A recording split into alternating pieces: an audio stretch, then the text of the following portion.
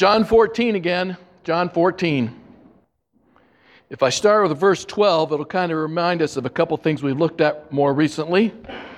Verily, verily, I say unto you, Jesus said, I tell you the truth, that anyone who believes in me will do the same works I have done and even greater works, because I'm going to be with the Father. 2 weeks ago, we looked at that. We talked about the greater works that Jesus promised his disciples would do and that we would do. And we looked at the book of Acts as the fulfillment of Jesus' prophecy that his disciples would do greater works. Then he continues on, you can ask for anything in my name and I will do it so that the Son can bring glory to the Father. Yes, ask me for anything in my name and I will do it. And so last week we looked at that phrase, ask anything in my name, and saw that Jesus was primarily speaking about we can ask anything in his name that has to do with bringing his kingdom to earth as it is in heaven. That was last week. Now we'll continue on. If you love me, obey my commandments, and I will ask the Father, and he will give you another advocate who will never leave you. He is the Holy Spirit who leads into all truth. The world cannot receive him because it isn't looking for him and doesn't recognize him. But you know him because he lives with you now and later will be in you. I need to say something about the beginning of that passage that I'm not actually preaching on today. And that is that first phrase where Jesus said, if you love me, you will keep or obey my commandments, and I will ask the Father, and he will send another advocate, the Holy Spirit. At first glance, it seems as if Jesus is making it conditional. If you obey me, then I'll send the Spirit. And I don't think that's true. Most Bible scholars do not believe that Jesus is making that, what's the word I just used? I've already forgotten. Conditional. Thank you.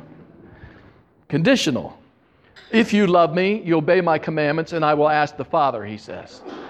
But that would seem to say that for us to receive the Holy Spirit, then, that we have to obey all the commandments of Jesus, which lends itself to the idea that salvation or receiving anything from God is by works. And we know that that's not true, that it's by grace. And so I go along with those Bible scholars who say here, kind of what Jesus is saying is to them, you guys already love me. He's told them that several times in the upper room. And obey my command to love one another. He's kind of saying, to me anyway, if you're my followers, if you're one of mine, in other words, kind of goes to John 15. I am the vine and you're the branches. Remain in me and I'll remain in you and I'll send the Spirit. So I think he's just saying in that phrase, he's not saying, if only you obey, I'll send the Spirit. He said, you're my followers. I'm going to send the Spirit to you. That kind of, to me, kind of clears that section up there. And I will ask the Father, and he will send you another counselor. Some of your versions, if you're reading along right now, might have the word comforter in there. Many people like the word comforter there because it denotes being comforted. But we'll talk about the word here in a moment. He's talking about the gift of the Holy Spirit. Would you pray with me? Our Heavenly Father, I pray that that Holy Spirit that Jesus talked about, whom certainly indwells Christians because of our faith in Christ, would be present today. I pray that you would help me by your Spirit to preach your word, by your Spirit that we might all listen, all of us together, by your Spirit, and make decisions that would reflect the will of your Spirit at work in our lives today. So this is your moment. Lord, take control of all. We ask this in the name of Jesus. Amen. Have you ever been part of an organization, a social club, or some kind of a movement that you would say made life worth living for you? Today, I'm preaching about a life worth living. A life worth living. You ever been a part of a social club or a movement or something like that you could look back with fondness now and say, man, that really made my life worth living? I can tell you when I turned 10 years old, life became worth living for me because I was able to join the Mogadore Little League Baseball Little League. And I got to be on the Braves team. There were 6 teams. And I knew that the Braves was coached by John Radish, a very famous personage in the little village of Mogadore. Brian knows the Radish name from Mogador because he and I are fellow Wildcats. And anyway, I got to be on the Braves. And for 3 years, I had the privilege and the honor of playing on the Little League team for the Braves. And at the end of every one of those 3 years, I was able to put a trophy on my shelf because we won the championship 3 years in a row. And after that we'd win the championship, John Radish had a farm outside of town, and he would take the whole team out there to his farm for a whole Saturday of swimming in Hills Pond and riding his horses and a big barbecue. Everybody looked to that all year long. It's no wonder we won the championship because we had such a great goal ahead of us. And I just looked forward to, those were the brave years, the Mogador Braves. Those were the brave years for me. And sad to say, though, they came to an end when I turned 13, because then you're no longer eligible to play in the Little League in Mogador there. So that was my first foray into a life worth living, being one of the Mogador Braves. The next life worth living phenom for me began with rock and roll music. And it really started to take off on February the 9th, 1964, when a guy with a variety show called The Ed Sullivan Show talked about these 4 lads from Liverpool who'd taken the world by storm, and here they are now, the Beatles. And most people ever in TV history watched that Ed Sullivan Show, and I was right there watching the Beatles, and the Beatles movement made life worth living for me, and it kind of reached its zenith when they released the Abbey Road album in September of 1969, and I could still remember where I was every time I bought one of the Beatles albums and listened to it for the very first time. And for me, that was life worth living. And then it all came to a sudden crash on October the 10th, 1970, when I was backing out of my mom and dad's driveway in my 67 Firebird, and the DJ for WHLO 640 radio in Akron made the announcement that the Beatles had just broke up, and I slammed the brakes on my Firebird and just sat there and thought, oh my gosh, the Beatle years are over. And I wondered if life would ever be worth living again, I'll tell you.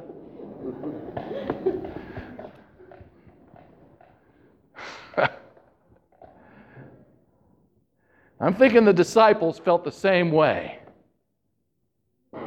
Throughout these texts that we've been reading, going back to John chapter 13 and chapter 14 in the upper room, I think the Jesus disciples felt the same way that I felt when the Beatles years were over. Because if you read these Gospels carefully, you will find out that these guys loved following Jesus so much that it was the first thing they thought about in the morning and the last thing they dreamed about as they were going to bed at night. And despite the fact that these guys had jobs and families and other responsibilities, the thing that made life worth living for them was being a follower of Jesus. And now they're convinced that the Jesus years are about to be over, because Jesus has just told them in chapter 13, guys, I'm out of here. I'm leaving. You can't come where I'm going. And them guys, disillusionment began to ooze from their pores and drip from their noses. Because for them, the Jesus years are about to be over.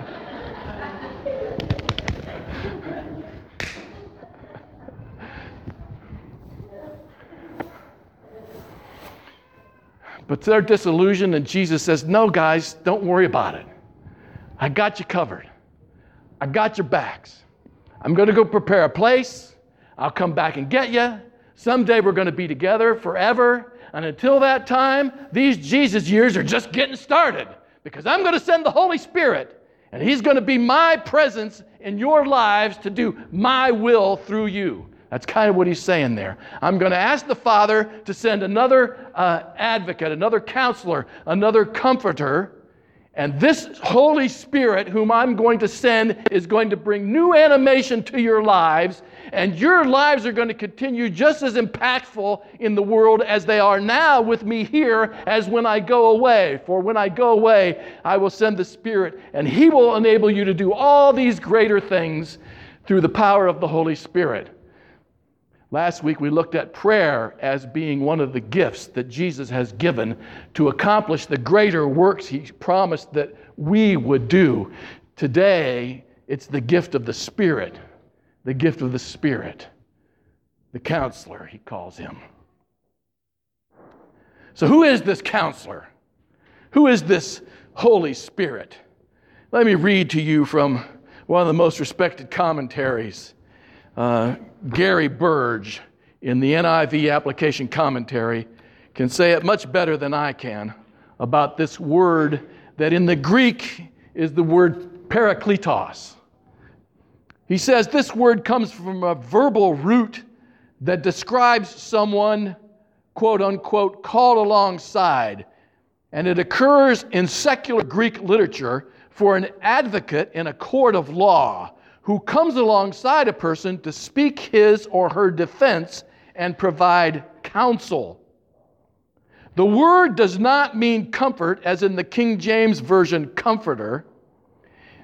Counselor is a popular translation because it's included in the Revised Standard and in the NIV, but today its therapeutic connotations are misleading. So rather, one must think of a legal counselor. Thus, the best translation is advocate. Advocate. Almost like a lawyer, a legal counselor. That's what Jesus is talking about. Someone who will come alongside and be an advocate for you. What is the role of this advocate, we might ask? And Jesus gives us the answer. As 5 times in chapters 14, 15, and 16, Jesus comes back to define the role of the Holy Spirit. Would you care to hear how Jesus defines the role of the Spirit? 14:26. But when the Father sends the advocate here, that's the translation I'm using, the Holy Spirit, as my representative, He will teach you everything and remind you of everything I myself have told you. So the Spirit is going to repeat the words of Jesus. In 15:26, I will send the advocate, the Spirit of truth, the Spirit of truth. He will come to you from the Father, and He will always bear witness to me. Every time I talk about the Holy Spirit and the role of the Spirit, I like to tell people, if you want to discern, if you want the gift of discernment and the ability to decide whether or not someone is speaking from the Spirit or acting on behalf of the Spirit, remember the words of Jesus, who said that the Spirit will always glorify Him. And sometimes, just remember that someday. Someday that's going to help somebody here. He will glorify or bear witness to me, Jesus said.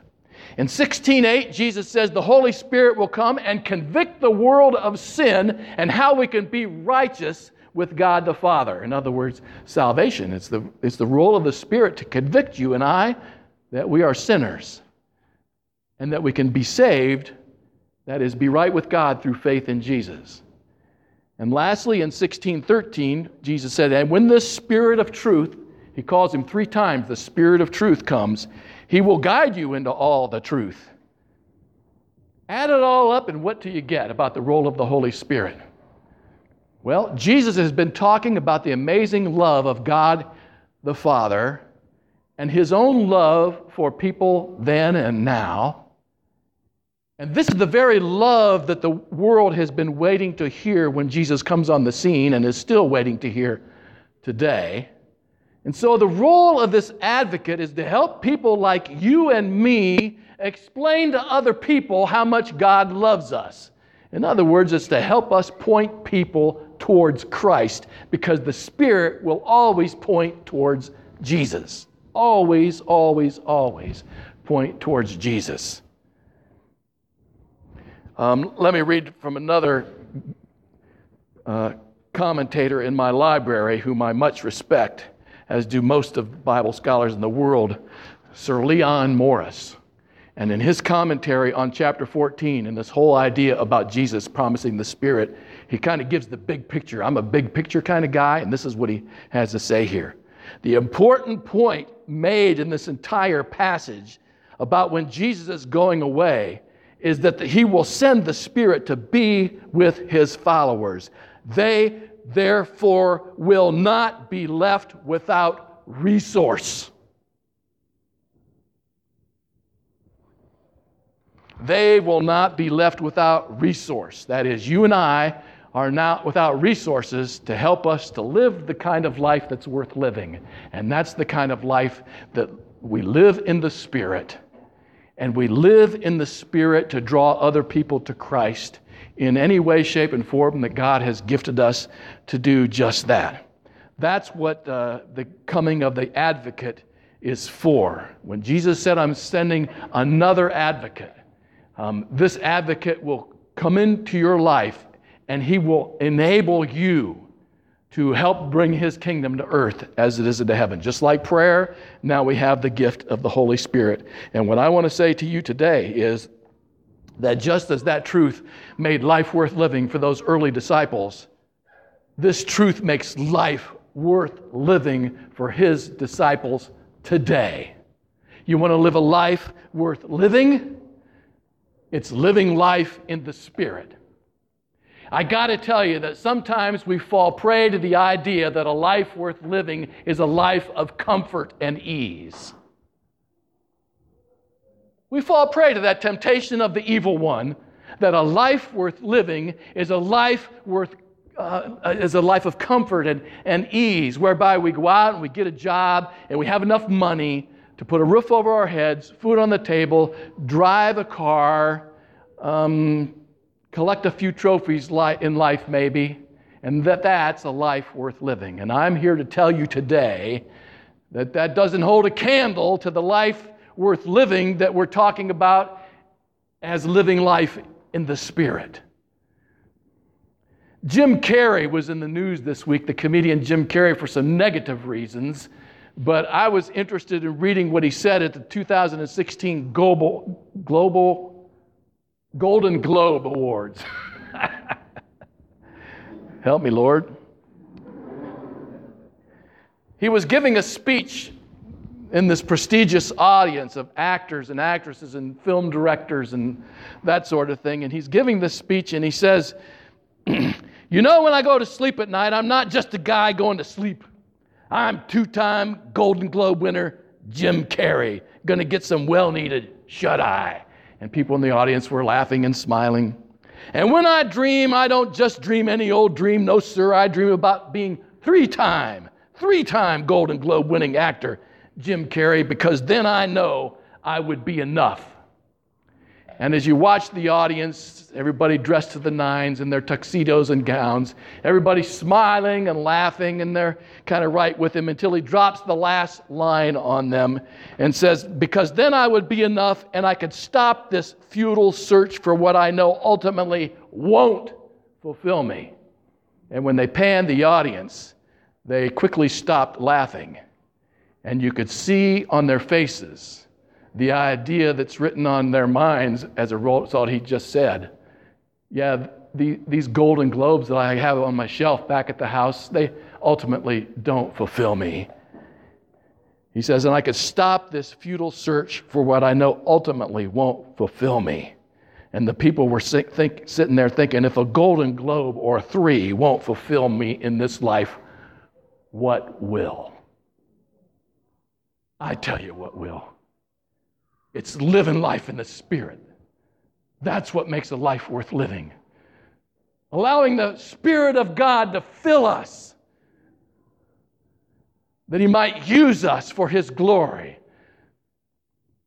to share His love and His grace with other people in any way, shape, or form that He's gifted and calling us to do.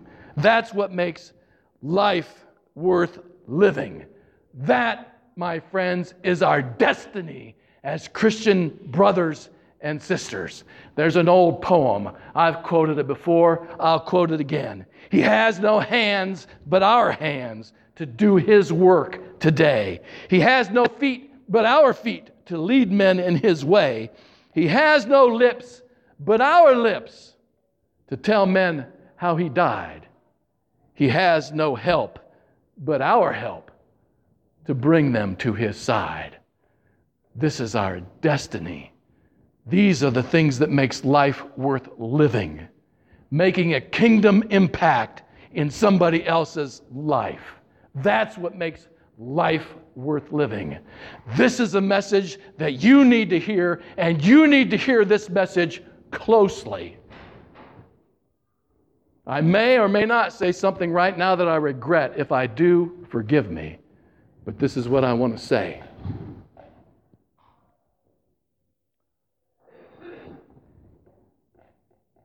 Sometime in the future, I don't know when, I'm going to be retiring.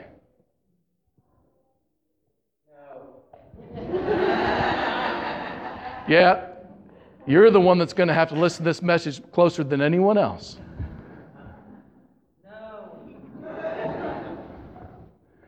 I'm going to be retiring someday. I don't know when for sure. Let me take this moment to let you know that we have a transitional team that's in place that's very much concerned about that and is overseeing all that, and it's their job to make sure that pastoral care, it continues at Crosspoint Community Church. And so just know that. And you'll be hearing announcements from them in the future as things happen and all, but I'm going to retire someday. I'm not going to be here anymore. For gosh sakes, I could have a heart attack, drop dead tomorrow. You never know these things. And I've been told by some people in this congregation, I won't say who, that if I leave or the day I leave, they might not want to come to here to worship anymore.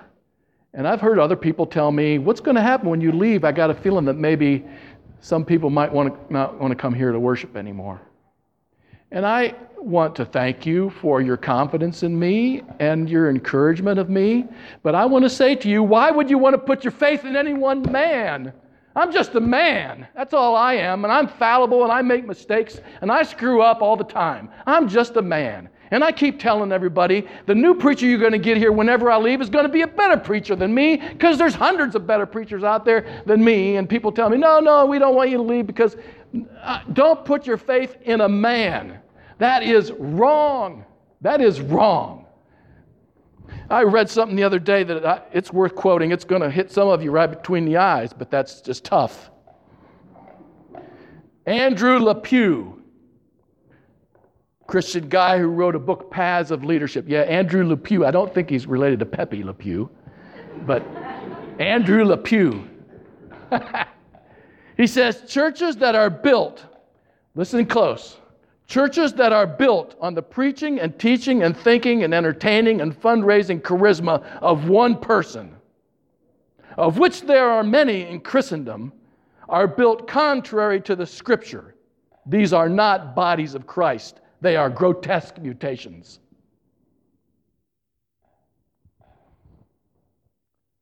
This church is not up to me. This church's hands or future is not in my hands. I'm just one person. And if I retire and leave here someday, and then I begin to hear that some people don't go to church there anymore because I'm not there, then I have failed in my mission miserably to point people to Christ, point people to the cross, because it's the cross where we receive forgiveness of our sins and we find salvation. It's the cross of Jesus. Don't make me a failure. This church is not in my hands. This church is in your hands. Make it very clear to yourselves, this church is in your hands. Because you all have been given the same Spirit that I've been given, but I'm just one person. This church and its glorious future is in your hands. And the future yous that begin to come here as a result of your ministry to them. As you continue to worship the Lord with gladness and give joyfully, and as you pray persistently and share God's grace with our community and others, and go into all this world and make disciples and teach them to obey everything that Jesus taught. As you folks do that, not me, as you folks do that, then this church will flourish much more than it is flourishing now. I guarantee it. If we will all make renewed commitments today to be filled with the Spirit by recommitting ourselves to reading this Word and to praying what it says and continuing to worship, and we allow the Spirit to propel us along, we will just be enabled. We won't be able to help ourselves. We'll be able to go out there and invite other people to come to worship. We'll be able to share our testimony with other people about how we came to Christ, how Christ is working in our lives. People are going to pick up on your excitement. They're going to flood this place, and it's going to happen because of you, not me. A life worth living. That's what we're talking about today. A life in the Spirit. And it's all of us together. And that's a life worth living until our dying breath. Until our dying breath, my friends. As long as we've got breath. Teddy Roosevelt said this: "Far better it is to dare mighty things, to win glorious triumphs, even though checkered by failure at times, than to rank with those poor spirits who neither enjoy much nor suffer much, because they live in the gray twilight that knows not victory or defeat." Teddy Roosevelt. As long as we have breath. I saw a story the other day. Christian author Mark Batterson, pastor, says that all Christians need to desire to die the way that Wilson Bentley died. Anybody ever hear of Wilson Bentley? Wilson Bentley. He was born back in the 1800s in Jericho, Vermont, and he was a little boy. He became fascinated with snowflakes. Snowflakes became his life worth living passion in life. Snowflakes.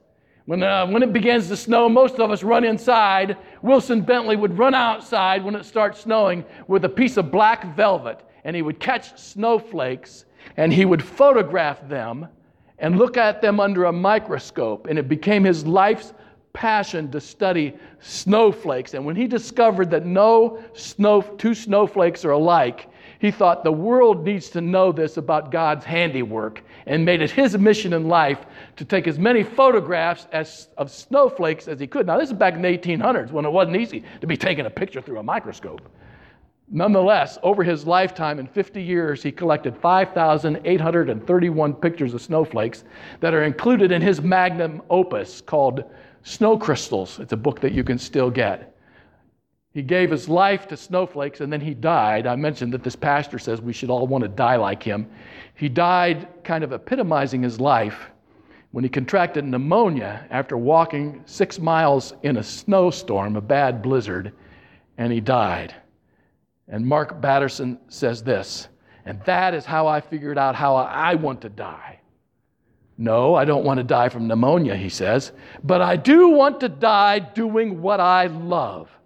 I am determined to pursue God-ordained passions until the day I die, for life is too precious to settle for anything less." Too precious to settle for anything less. I read that and I was reminded of the Apostle Paul in his letter to the Philippians, where he's talking about trophies. I got lots of trophies on the shelf at home. I was born a Jewish person, circumcised on the 8th day.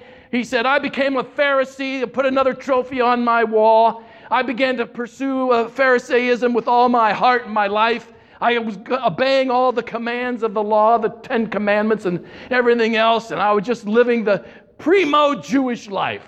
And he says, I finally came to the point after I met Christ that I counted all that stuff as garbage, he says. Actually uses the word dung. I counted all that stuff as dung for the supreme passion of knowing Christ as my Savior and being able to go out and preach the gospel of grace to other people. And Paul ends up that famous passage by saying, now I'm focusing on one thing. I continue to forget the past. He's talking about any failures he's had. And looking forward to what lies ahead, I press on to reach the end of the race and receive the heavenly prize for which God, through Christ Jesus, is calling all of us. All of us. I'm trying to convey to you and me today that there is a life worth living, and it has nothing to do with trophies and other accolades that we might earn in this life, but rather a life worth living is a life worth living in God's Spirit, being filled with God's Spirit and having Him use us to share His love and His grace with other people wherever we can. That, my friends, is a life worth living. That, my friends, is the life that you are called to. That, my friends, is the life that will propel this church into the future. In your hands. In your hands. Can I have a rebuttal? Yeah. Okay. Number one is your faith. Number two is how you deliver the message. Number three, there will never be another Pastor Randy. There'll never be another Randy Kamai, I agree, but pastors are a dime a dozen. Right. Preachers are a dime a dozen. You don't want a dime a dozen. Well, All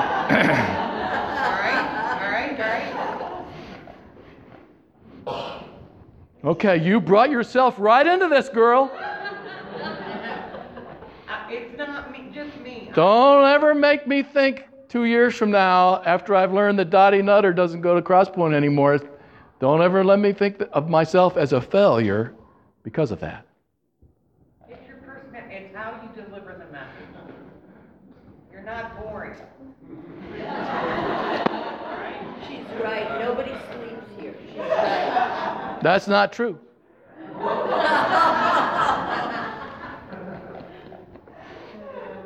I've got one more story for you. Thank you for your words. One more story about a life worth living. There's a movie that was made several years ago. I've never seen it, but I hope to find it someday. It's called The Great Raid. Has anybody ever seen that movie, The Great Raid?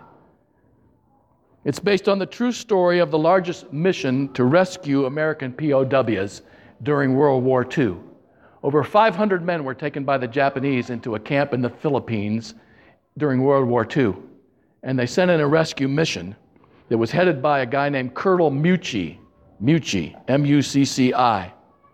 And they sent this rescue team in to rescue these 500 POWs into the jungles in the Philippines. And they made their way just through these jungles, and they got near the POW camp where they could see their American GIs on the other side of the fences. And during one night, they realized that a whole unit of Japanese reinforcements had moved in and surrounded them from the rear.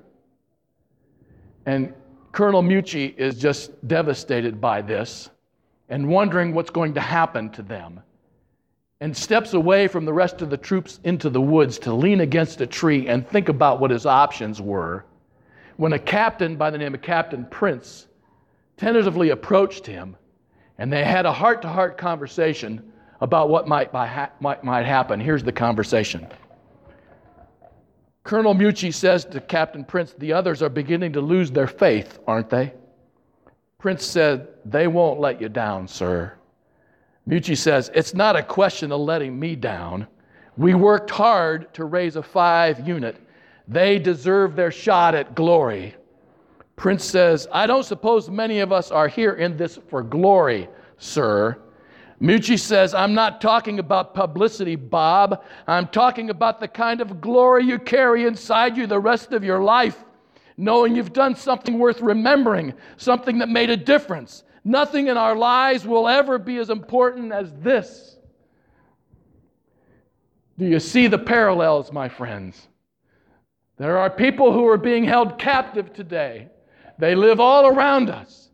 They are captive to their own unbelief, and they need to be set free by people like you and people like me. And what Jesus was telling his disciples in that upper room was, this is the kind of glory that you can carry around inside you the rest of your life, boys, knowing you've done something worth remembering, something that made a difference. Nothing in your lives will be as important as this. I'm talking about living a life worth living today.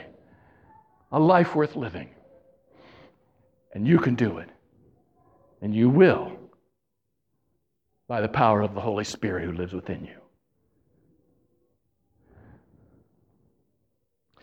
There was a man who risked his life one day swimming through a dangerous riptide to save a youngster who was being swept out to sea.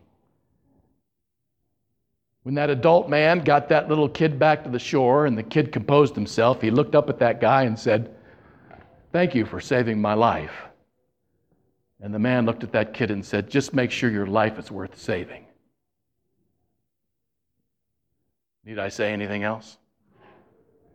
Our Heavenly Father, I thank you for this passage of Scripture in which Jesus the Lord is conveying to his disciples then and his disciples today the thrill of living a life in the power of the Holy Spirit. That power that will enable us by your grace to be witnesses for you in many ways, shapes, and forms. And we yield to the Spirit within us to follow him as closely as we can so that you would use us, Lord, to touch other people with your love and your grace so that prisoners, captives will be set free to come home to you through their faith in what Jesus did on the cross. And I pray for any person here today who's been toying around with this idea of becoming a Christian by expressing their own faith in that cross, that you would take these moments now, and as we conclude this service, that they might just pray a prayer of confession and come home to your love and grace. For we ask this in the name of Jesus. Amen. Thank you guys very much for being patient today, and if I ran over time, I'm sorry. I'll get you back next week. We have two songs to close with today. One of them is an invitation for the Spirit to come, and the second one is just talking about the mighty power of God to save. So, let's go. Shall we stand?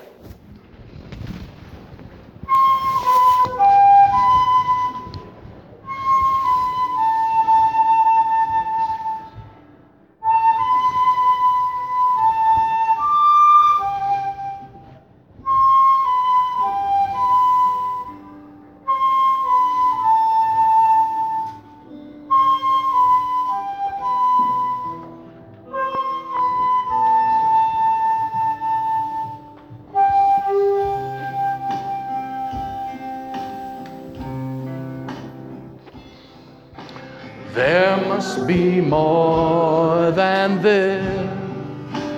Oh, breath of God, come breathe within. There must be more than this. Spirit of God, we wait for you. Fill us anew, we pray. Fill us anew, we pray. Consuming fire, fan into flame. A passion for your name. Spirit of God, fall in this place. Lord, have your way. Lord, have your way with us.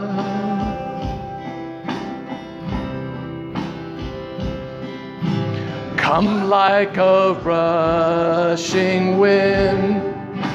Clothe us with power from on high. Now set the captives free. Leave us abandoned to your prey. Fill us anew, we pray. Fill us anew, we pray. Consuming fire, fan into flame. A A passion for your name. Spirit of God, fall in this place. Lord, have your way. Lord, have your way. Consuming fire, fan into flame. A passion for your name. Spirit of God, fall in this place. Lord, have your way. Lord, have your way with us.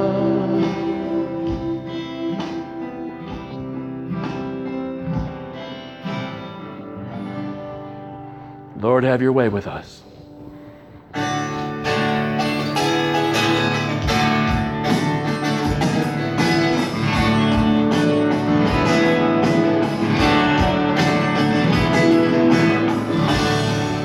Everyone needs compassion, a love that's never failing. Let mercy fall on me. Everyone needs forgiveness, the kindness of a Savior, the hope of nations.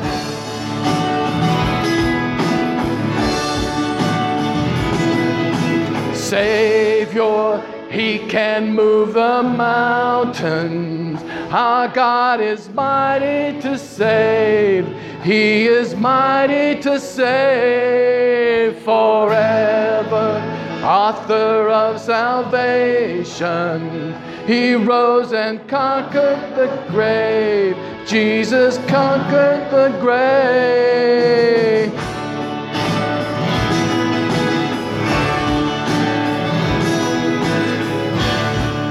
So take me as you find me, all my fears and failures. Fill my life again. I give my life to follow everything I believe in. Now I surrender.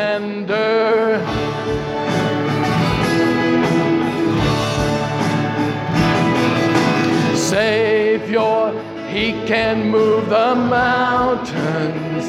Our God is mighty to save.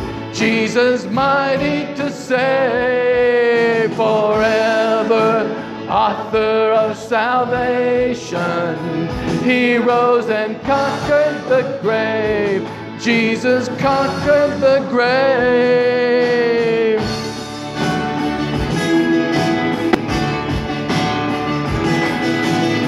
Shine your light and let the whole world see. Singing for the glory of the risen King. Jesus, shine your light and let the whole world see. Singing for the glory of the risen King. Savior, He can move the mountains. Our God is mighty to save. He is mighty to save forever. Author of salvation, He rose and conquered the grave. Jesus conquered the grave. Savior can move the mountain. God is mighty to save. He is mighty to save forever. Author of salvation, He rose and conquered the grave. Jesus conquered the grave.